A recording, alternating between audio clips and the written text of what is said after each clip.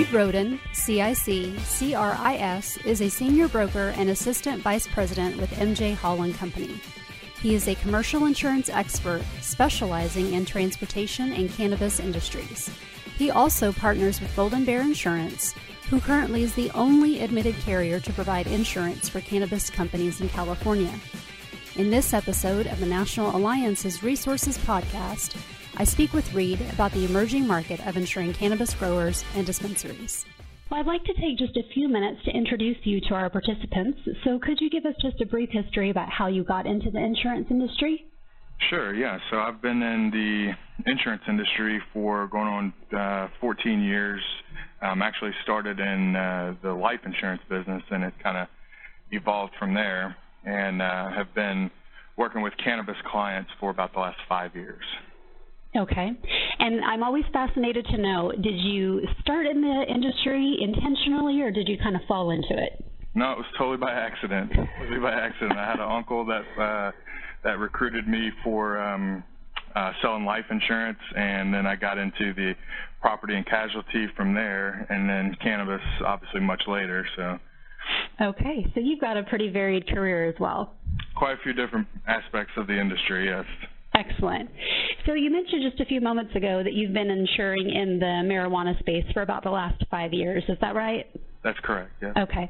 And in those last 5 years, how have you seen this industry and this market space evolve? Oh, I mean, it's practically unrecognizable compared to what it looked like 5 years ago. I mean, the industry's gone from being, dominated by the London market to the London market essentially wanting nothing to do with it. Several international carriers and smaller regional domestic carriers got involved to kind of fill that vacuum.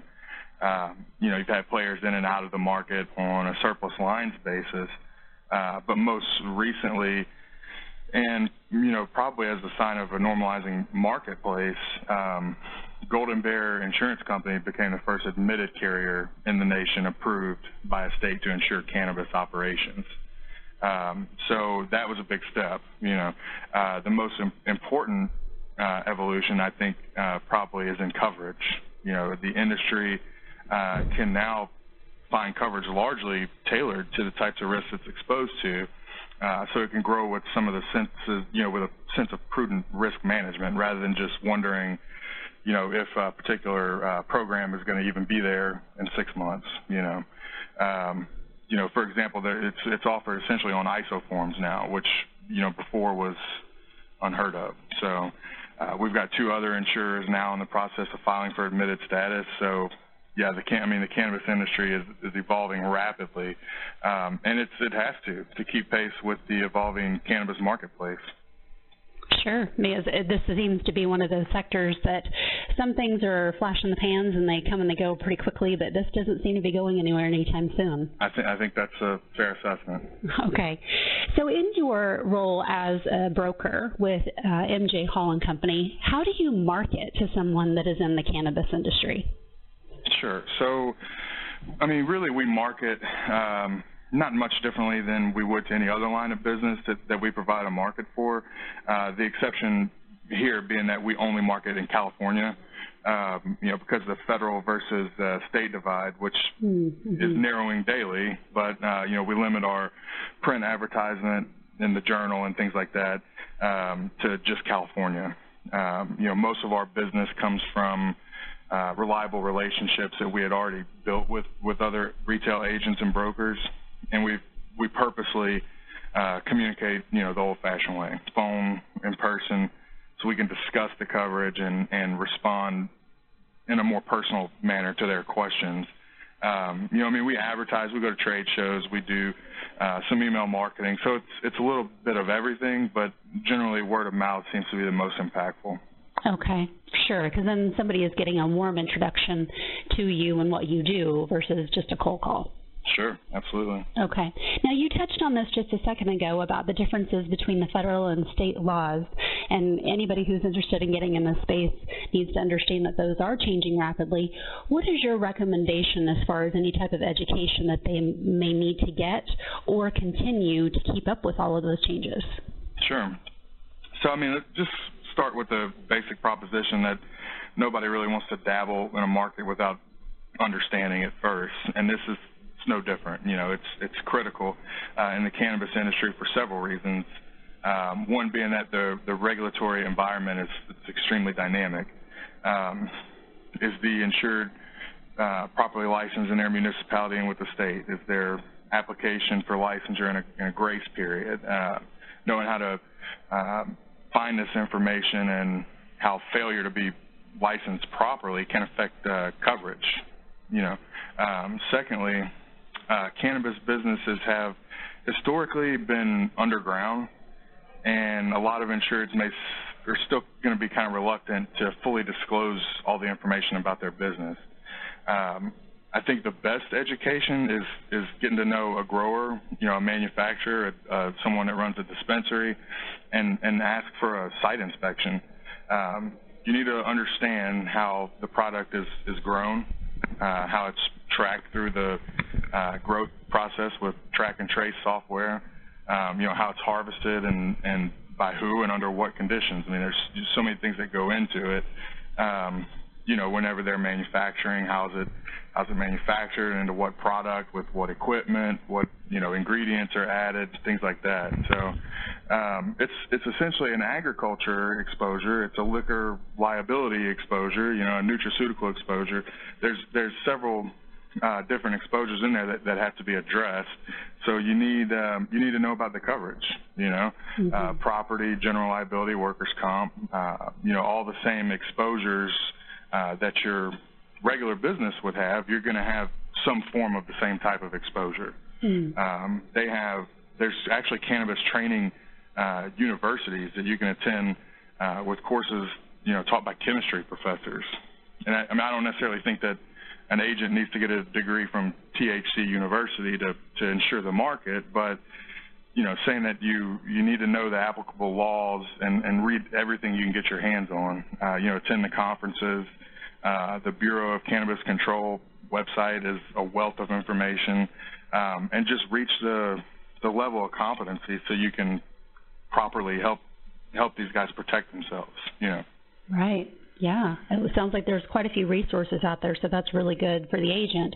Now, on the flip side of that, now that you've given us some information about what the agency or the agent or broker can do to educate themselves and give a reference for what the client should look for, what do you, as the broker, look for in a client before placing a piece of business?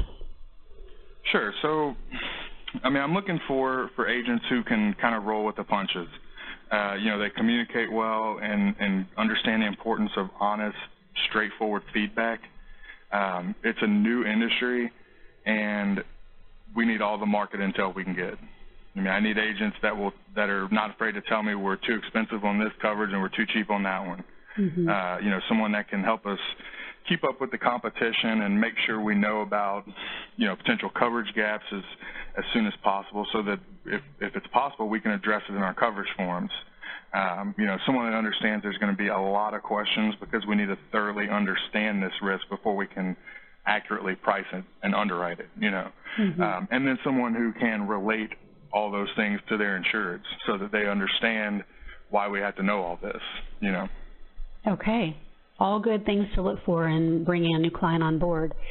What do you find is the most common misconception about this business and working in the cannabis space? Okay, so common misconceptions is that usually, I would say if you bring the topic up with an agent, if it's, let's say it's someone that maybe you're not sure if this is the type of business that they write, you know, you're going to still get some of the, like, middle school kid giggling and laughing. You know, we're stuck with these stereotypical images of, like, Cheech and Chong cutting up buds in a back room, you know. But the reality really is that these cultivation operations are highly sophisticated nurseries, and they're usually managed by organic chemists. You know, experienced businessmen and women that are, you know, they're monitoring their staff, their inventory, their bottom lines, you know, just building new paradigms on new characteristics. And I mean, the leaders in the industry are, they're innovative, they're compassionate, and they're shrewd. You know, I mean, they know how to run a business, and they do it for just the same reasons that anybody else starts a business, is that they want to help these people that need this product, and they want to make money. You know, so that's that's some of those misconceptions is still overcoming that stigma of, you know, a pothead trying to run a business. It's not really the case anymore. Gotcha. So it's realistically, it's a business just like any other, and unfortunately, based on the business itself, it has more inherent risk that you might not see in something else. But just trying to get the marketplace to understand that this is just a business, and we, as the insurance industry, need to respond as such. Correct. Absolutely. Okay.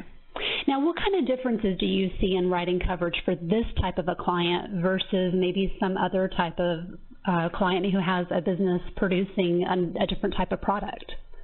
Right. So, I mean, it is the same, and it's different. You know, I mean, all the carriers. So, as far as like, you know, we're still having the state and federal law differences, which you know, carriers who have entered the market have considered the risk to their business in writing insurance for cannabis operations. You know, given that consumption and sale is still against federal law. You know, alternatively, medicinal and recreational cannabis is legal, or both legal, in California, and our commissioner, Dave Jones, is actively encouraging admitted carriers to file policies so that these businesses can operate like a legal business with the same rights to coverage. You know, the stance of most carriers still, though, is that they're not interested in this exposure until the federal and state laws are more closely aligned. Okay. And I have also, in my own research and talking with different people in this space, there are a number of banking issues that people don't seem to understand that are created based on that state and federal law difference, correct? Yes, the banking is an ongoing problem, and it's a big problem. You know, I mean, I have agents telling me all the time, you know, their insureds are having to buy 20, 30, 40 or more money orders at a time to pay bills, rent, you know, things like that. So you consider that on top of the normal risk that you would expect from a regular business. You know, cannabis businesses are more vulnerable to theft and violence because they're carrying these large sums of cash. They're keeping large sums of cash on their premises. The state of California, or so the general attorney and the state treasurer are working on developing a state bank or some other financial institution that's not federally chartered to provide some other safe banking accommodations that will hopefully help solve some of the issues that these guys are having with that. Okay, and just to be clear, the issues that we're talking about is because this is still federally illegal, that then means that the bank, that then means that the owner of the dispensary themselves cannot bank at a normal banking institution, so they then have to go out and get these money orders and some other forms of payment. Is that right? That's correct. Yeah, okay. They're just, you know, it's not feasible for them to just carry cash. I mean, some of the things that you got to pay bills for won't even accept a wad of cash. You know, right. I mean, it's just so that's the main challenge, I would say, along with the fact that it's dangerous to transport those huge amounts of cash, especially when everybody knows you're doing it. Right. And the other issue that we're also seeing, too, is that because they can't bank at these federal institutions, that now also means that they don't have access to the small business loans that some other entrepreneur might be looking into to get their business started. And when that occurs, now we're looking to different investors and perhaps multiple investors who now need to be covered by liability coverage, right? So we're creating all kinds of problems. Yeah, it's true. You know, that we have to figure out how to get these guys access to the investment dollars that they need to grow. You know, without hindering their ability to do so. And with those investors and each of these entities now being a part of the business itself, we're now looking at multiple entities that need to be covered by that liability, which, should we miss one and something happen, that puts the agent in a perilous situation for E&O. It could, yeah. I mean, it's one of the things where you want to be really clear on, you know, who your named insureds are, because it's extremely important. Okay. Well, let's talk a little bit about the client themselves, and I know that you're the broker, but your agent, when they start looking at onboarding a new client, do they go out to the client's operation and do some sort of on-site inspection prior to actually placing the business like you were alluding to before? Really nothing prior to writing the business. I mean, okay. we will do a site inspection after the fact, but I mean, generally we're relying on the application, Google photography of the buildings and premises a lot of times, and just responses to questions on the application that might need further clarification. So, we can go back to the agent and say, can you get us a little more information on this, or, explain why they're doing that. Okay. A lot of the operations are just starting to sign leases and making preparations to open for business. And we find that, a lot of the inspections are coming back showing that there's renovations or improvements still being completed. So, I mean, that can be problematic because we can't always see the end result of the work. And we may not be able to address any, deficiencies that are, subject to warranties, limitations, or exclusions in our policy forms. Ideally, we would perform inspections prior to policy issuance. It would be very advantageous in getting a first-hand look at the operation, but it's just not realistic in a lot of cases. So we just talked a little bit about the on-site inspections. In a perfect scenario, if the process of construction was completed, what would you be looking for in a client to make their risk insurable versus perhaps another client that would knock them kind of out of what you're looking for as an uninsurable risk? Sure. So, a lot of the typical things that you would look for in any other type of risk, your security, your loss controls as far as things for do they have alarms? Do they have sprinkler systems? Do they have live armed security guards or 24-hour? So just all the things that would essentially make any business safer and a more attractive risk would apply, but almost to a more crucial degree, especially with the security. Just because of the fact that it's cash heavy, and I mean, let's face it, marijuana is going to be maybe like a target risk. I mean, it could be as far as theft goes. It's probably a hot commodity for the most part. So the security is crucial, and these guys are going to have 24-hour live security, which is not something that you will find to be required for most other businesses. So I mean, there's differences, but it's a lot of the same. It's a lot of the same type of things, just to a more important degree. You got to do it even more for the cannabis. Okay. Now, do your agents, in conjunction with that, when we're talking about what they look for, do they also, on the back end, do they have some sort of a risk management protocol in place for each of the clients that you do write business for? Not really. I mean, really no like risk management protocol that will address like evolving risk, other than just periodic, license verification and annual inspections and audits. But you need to understand that licensed cannabis operations are or will be highly regulated. It's not all taken effect yet in California, but it will be regulations that have not taken effect will be before the end of this year. So everything's got to be tested and monitored. We have local code enforcement and police working together with businesses to ensure that they're operating as safely as possible for everyone, employees, patrons, and then, California is legalizing cannabis to reduce the risk associated with the black market. The state of California regulations in this industry's risk management protocols for their enforcement protocols will ensure that compliance. Okay, so it's not just like a regular business, maybe a fast food business, which of course is probably not the best comparison. But as we're thinking about this, it's not just the business itself, but now we have the state government and perhaps at some point the federal government that's going to get involved, that while we're requiring X number of things from the client themselves, they also have an entire checklist from someone else that they have to adhere to. So perhaps our protocol doesn't have to be as stringent because someone else has already beat us to it. Correct. Okay. That makes sense.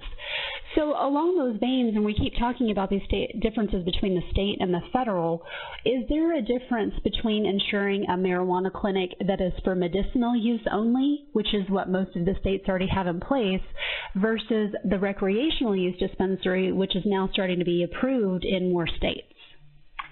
There's not a whole lot of difference as far as the rating, of a risk goes. Mm-hmm. You know, a lot of them are both now. I mean, they'll be, if they maybe have been operating as medicinal for some time and then are going to the recreational and adult use as well.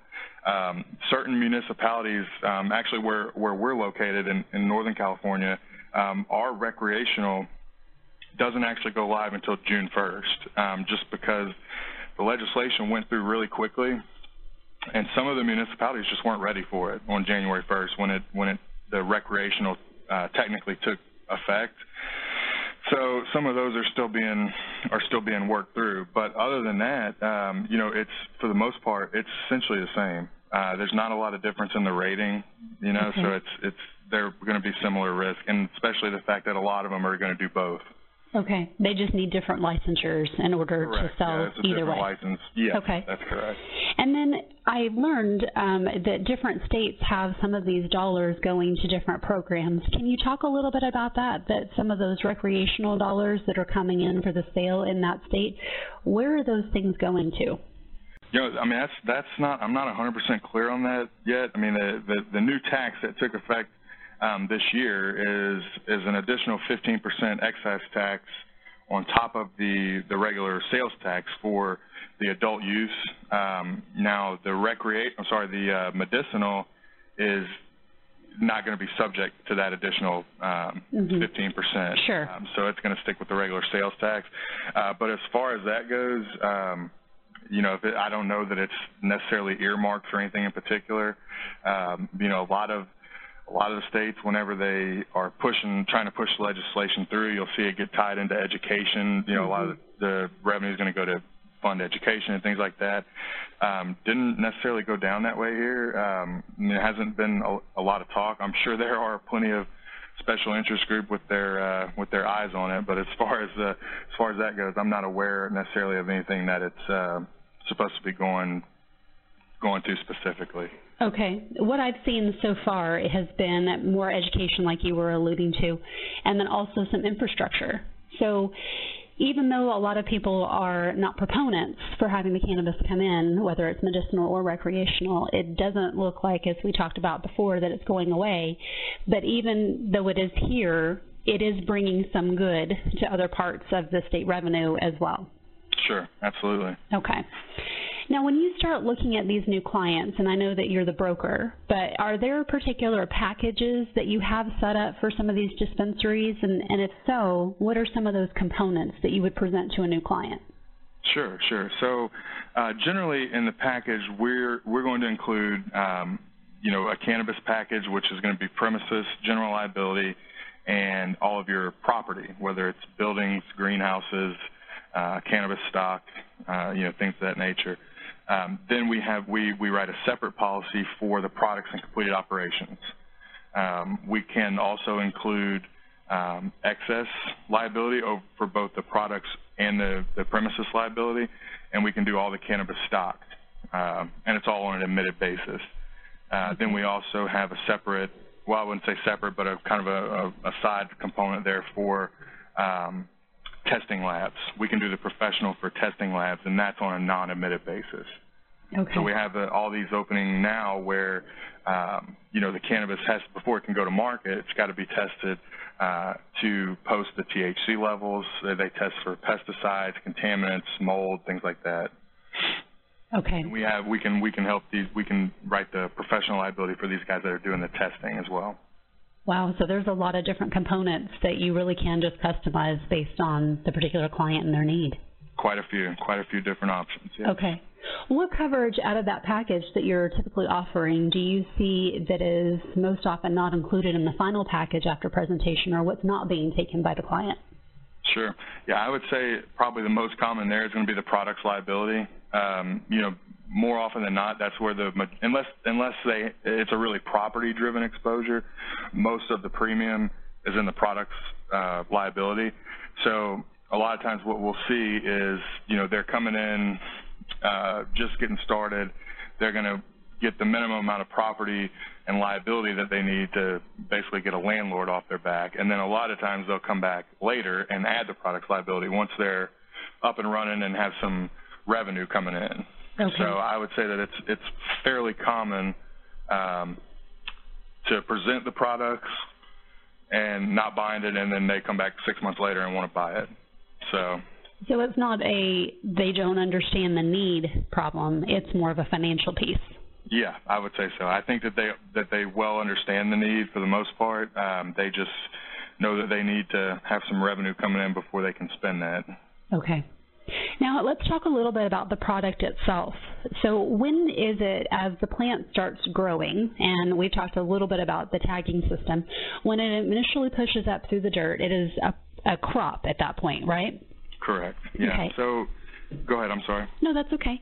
When it pushes through the dirt and it's now a crop, when does it stop being a crop, and when does it now start being a product that needs to be insured under a different type of policy? Okay. So basically, so there's a program called Track and Trace, which essentially monitors the life cycle of the cannabis plant from seed to sale, cradle to grave. At any given point of time, a cannabis grower can prove what number of plants they have or had and at what stage in the life cycle the plant was in. So like whenever a loss occurs, this program is going to tell us, we had X amount in seed stage, X amount in, flower stage, and this amount in vegetative. So they have the plants have a different value based on, what stage of life they're in at a particular time. So we address the valuation with an endorsement that assigns a value to the plant all the way from the seed germination cycle through vegetative and flowering cycle. The mother plants are valued differently, usually valued at more than the clones.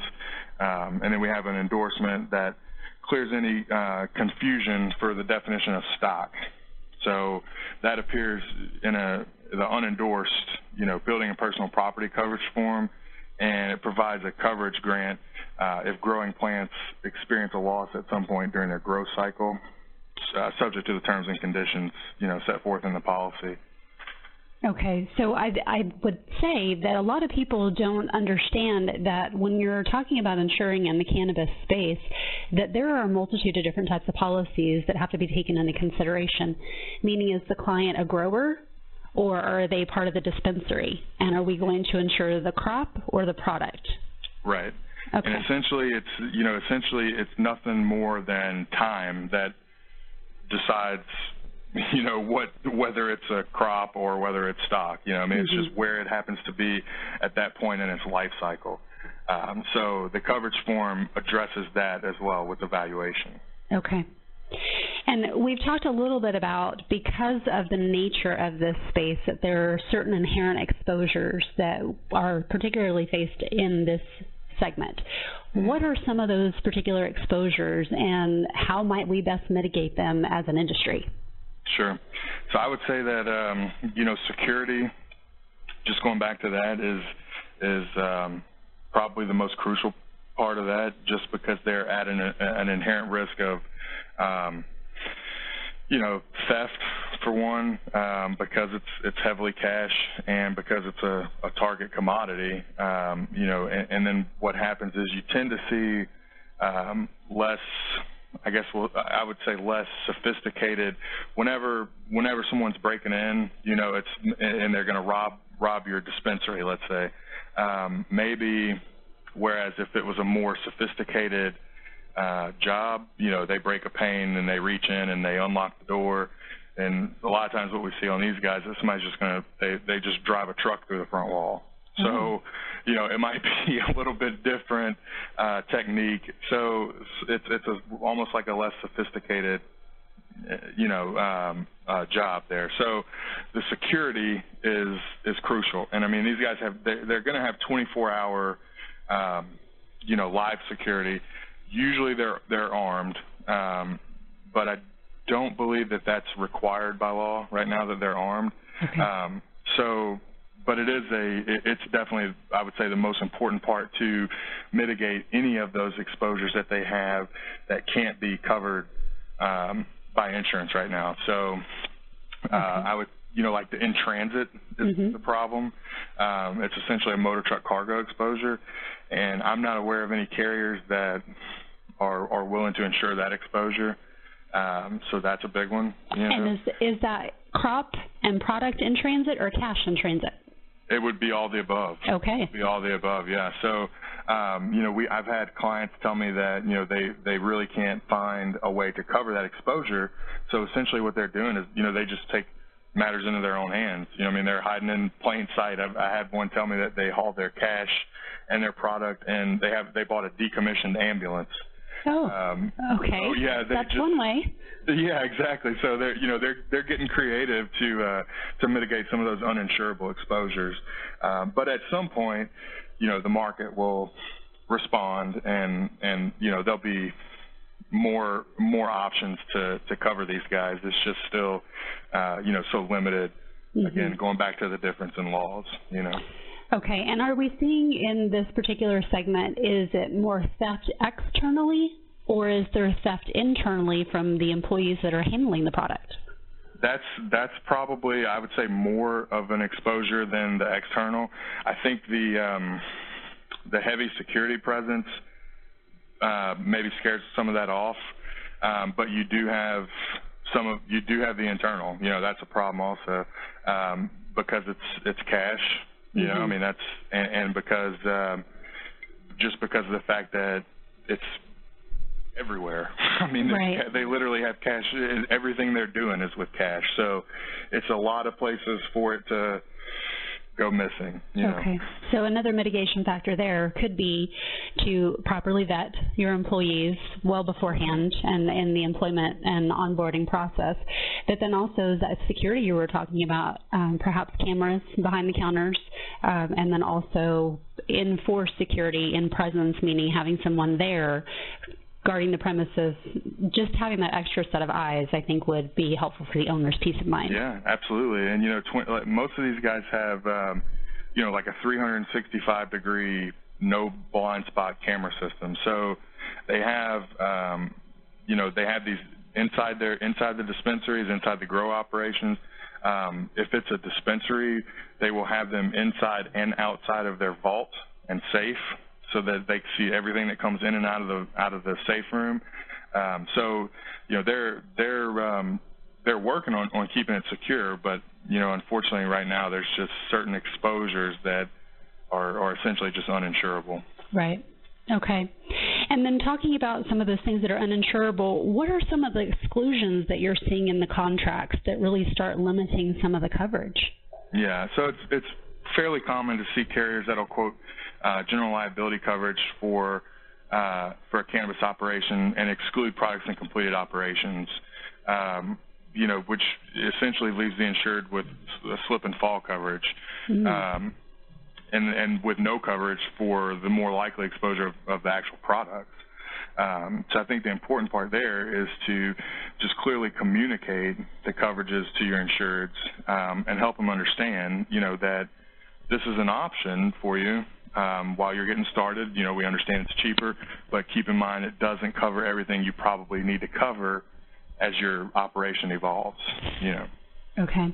And aren't you seeing some exclusions when you were talking about the landlord, just trying to get the landlord off your back? Isn't there some exclusion language in the contract itself for whomever the landlord is about having a cannabis business within their building? Well, so that's a possibility also. We have a lot of, we see a lot of submissions on lessors' risks coming out of standard markets, sometimes, State Farm or, Allstate, are really standard vanilla risk that all of a sudden they've taken on a cannabis-related tenant, and now their lessor's risk policy is uninsurable, So we can fit those guys in our program also. We can write the lessor's risk with cannabis tenants as well. Okay.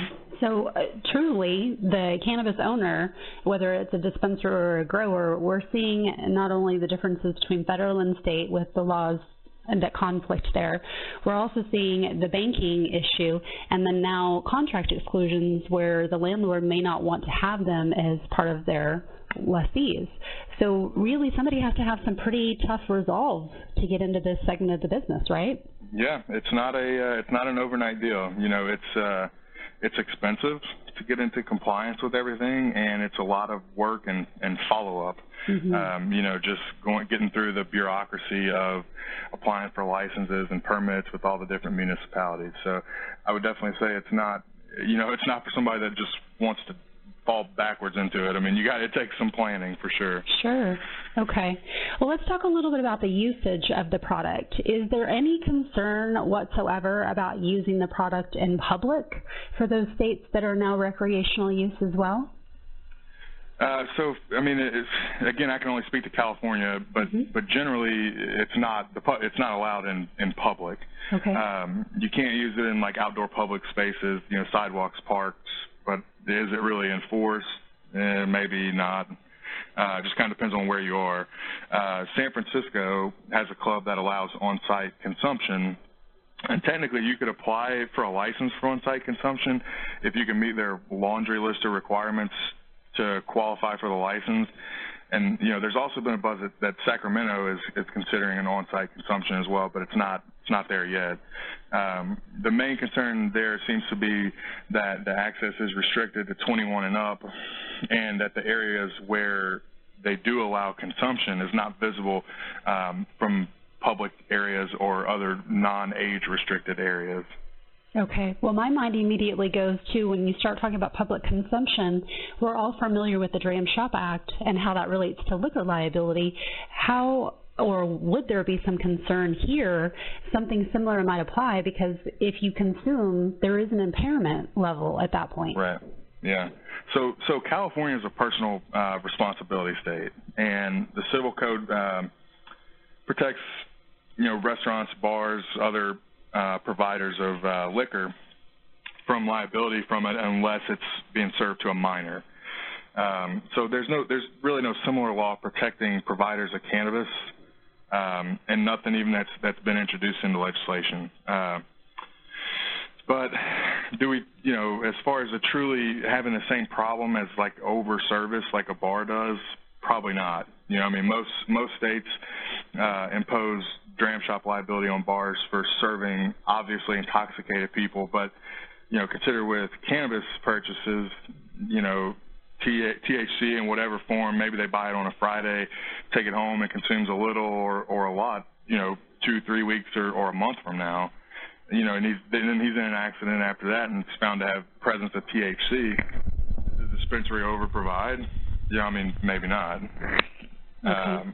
And why did that driver have it? You know, I mean, the analysis is probably more akin to a person who has consumed a medication that makes them drowsy, maybe. Okay. Well, let's talk a little bit about that, because I don't think people who are just starting to think about getting into this space understand there is an incredible amount of testing that is done, and then, of course, when you're doing the research and development on the THC levels. Can you talk a little bit about how those are calibrated or calculated and why it's so important when you're getting into this space?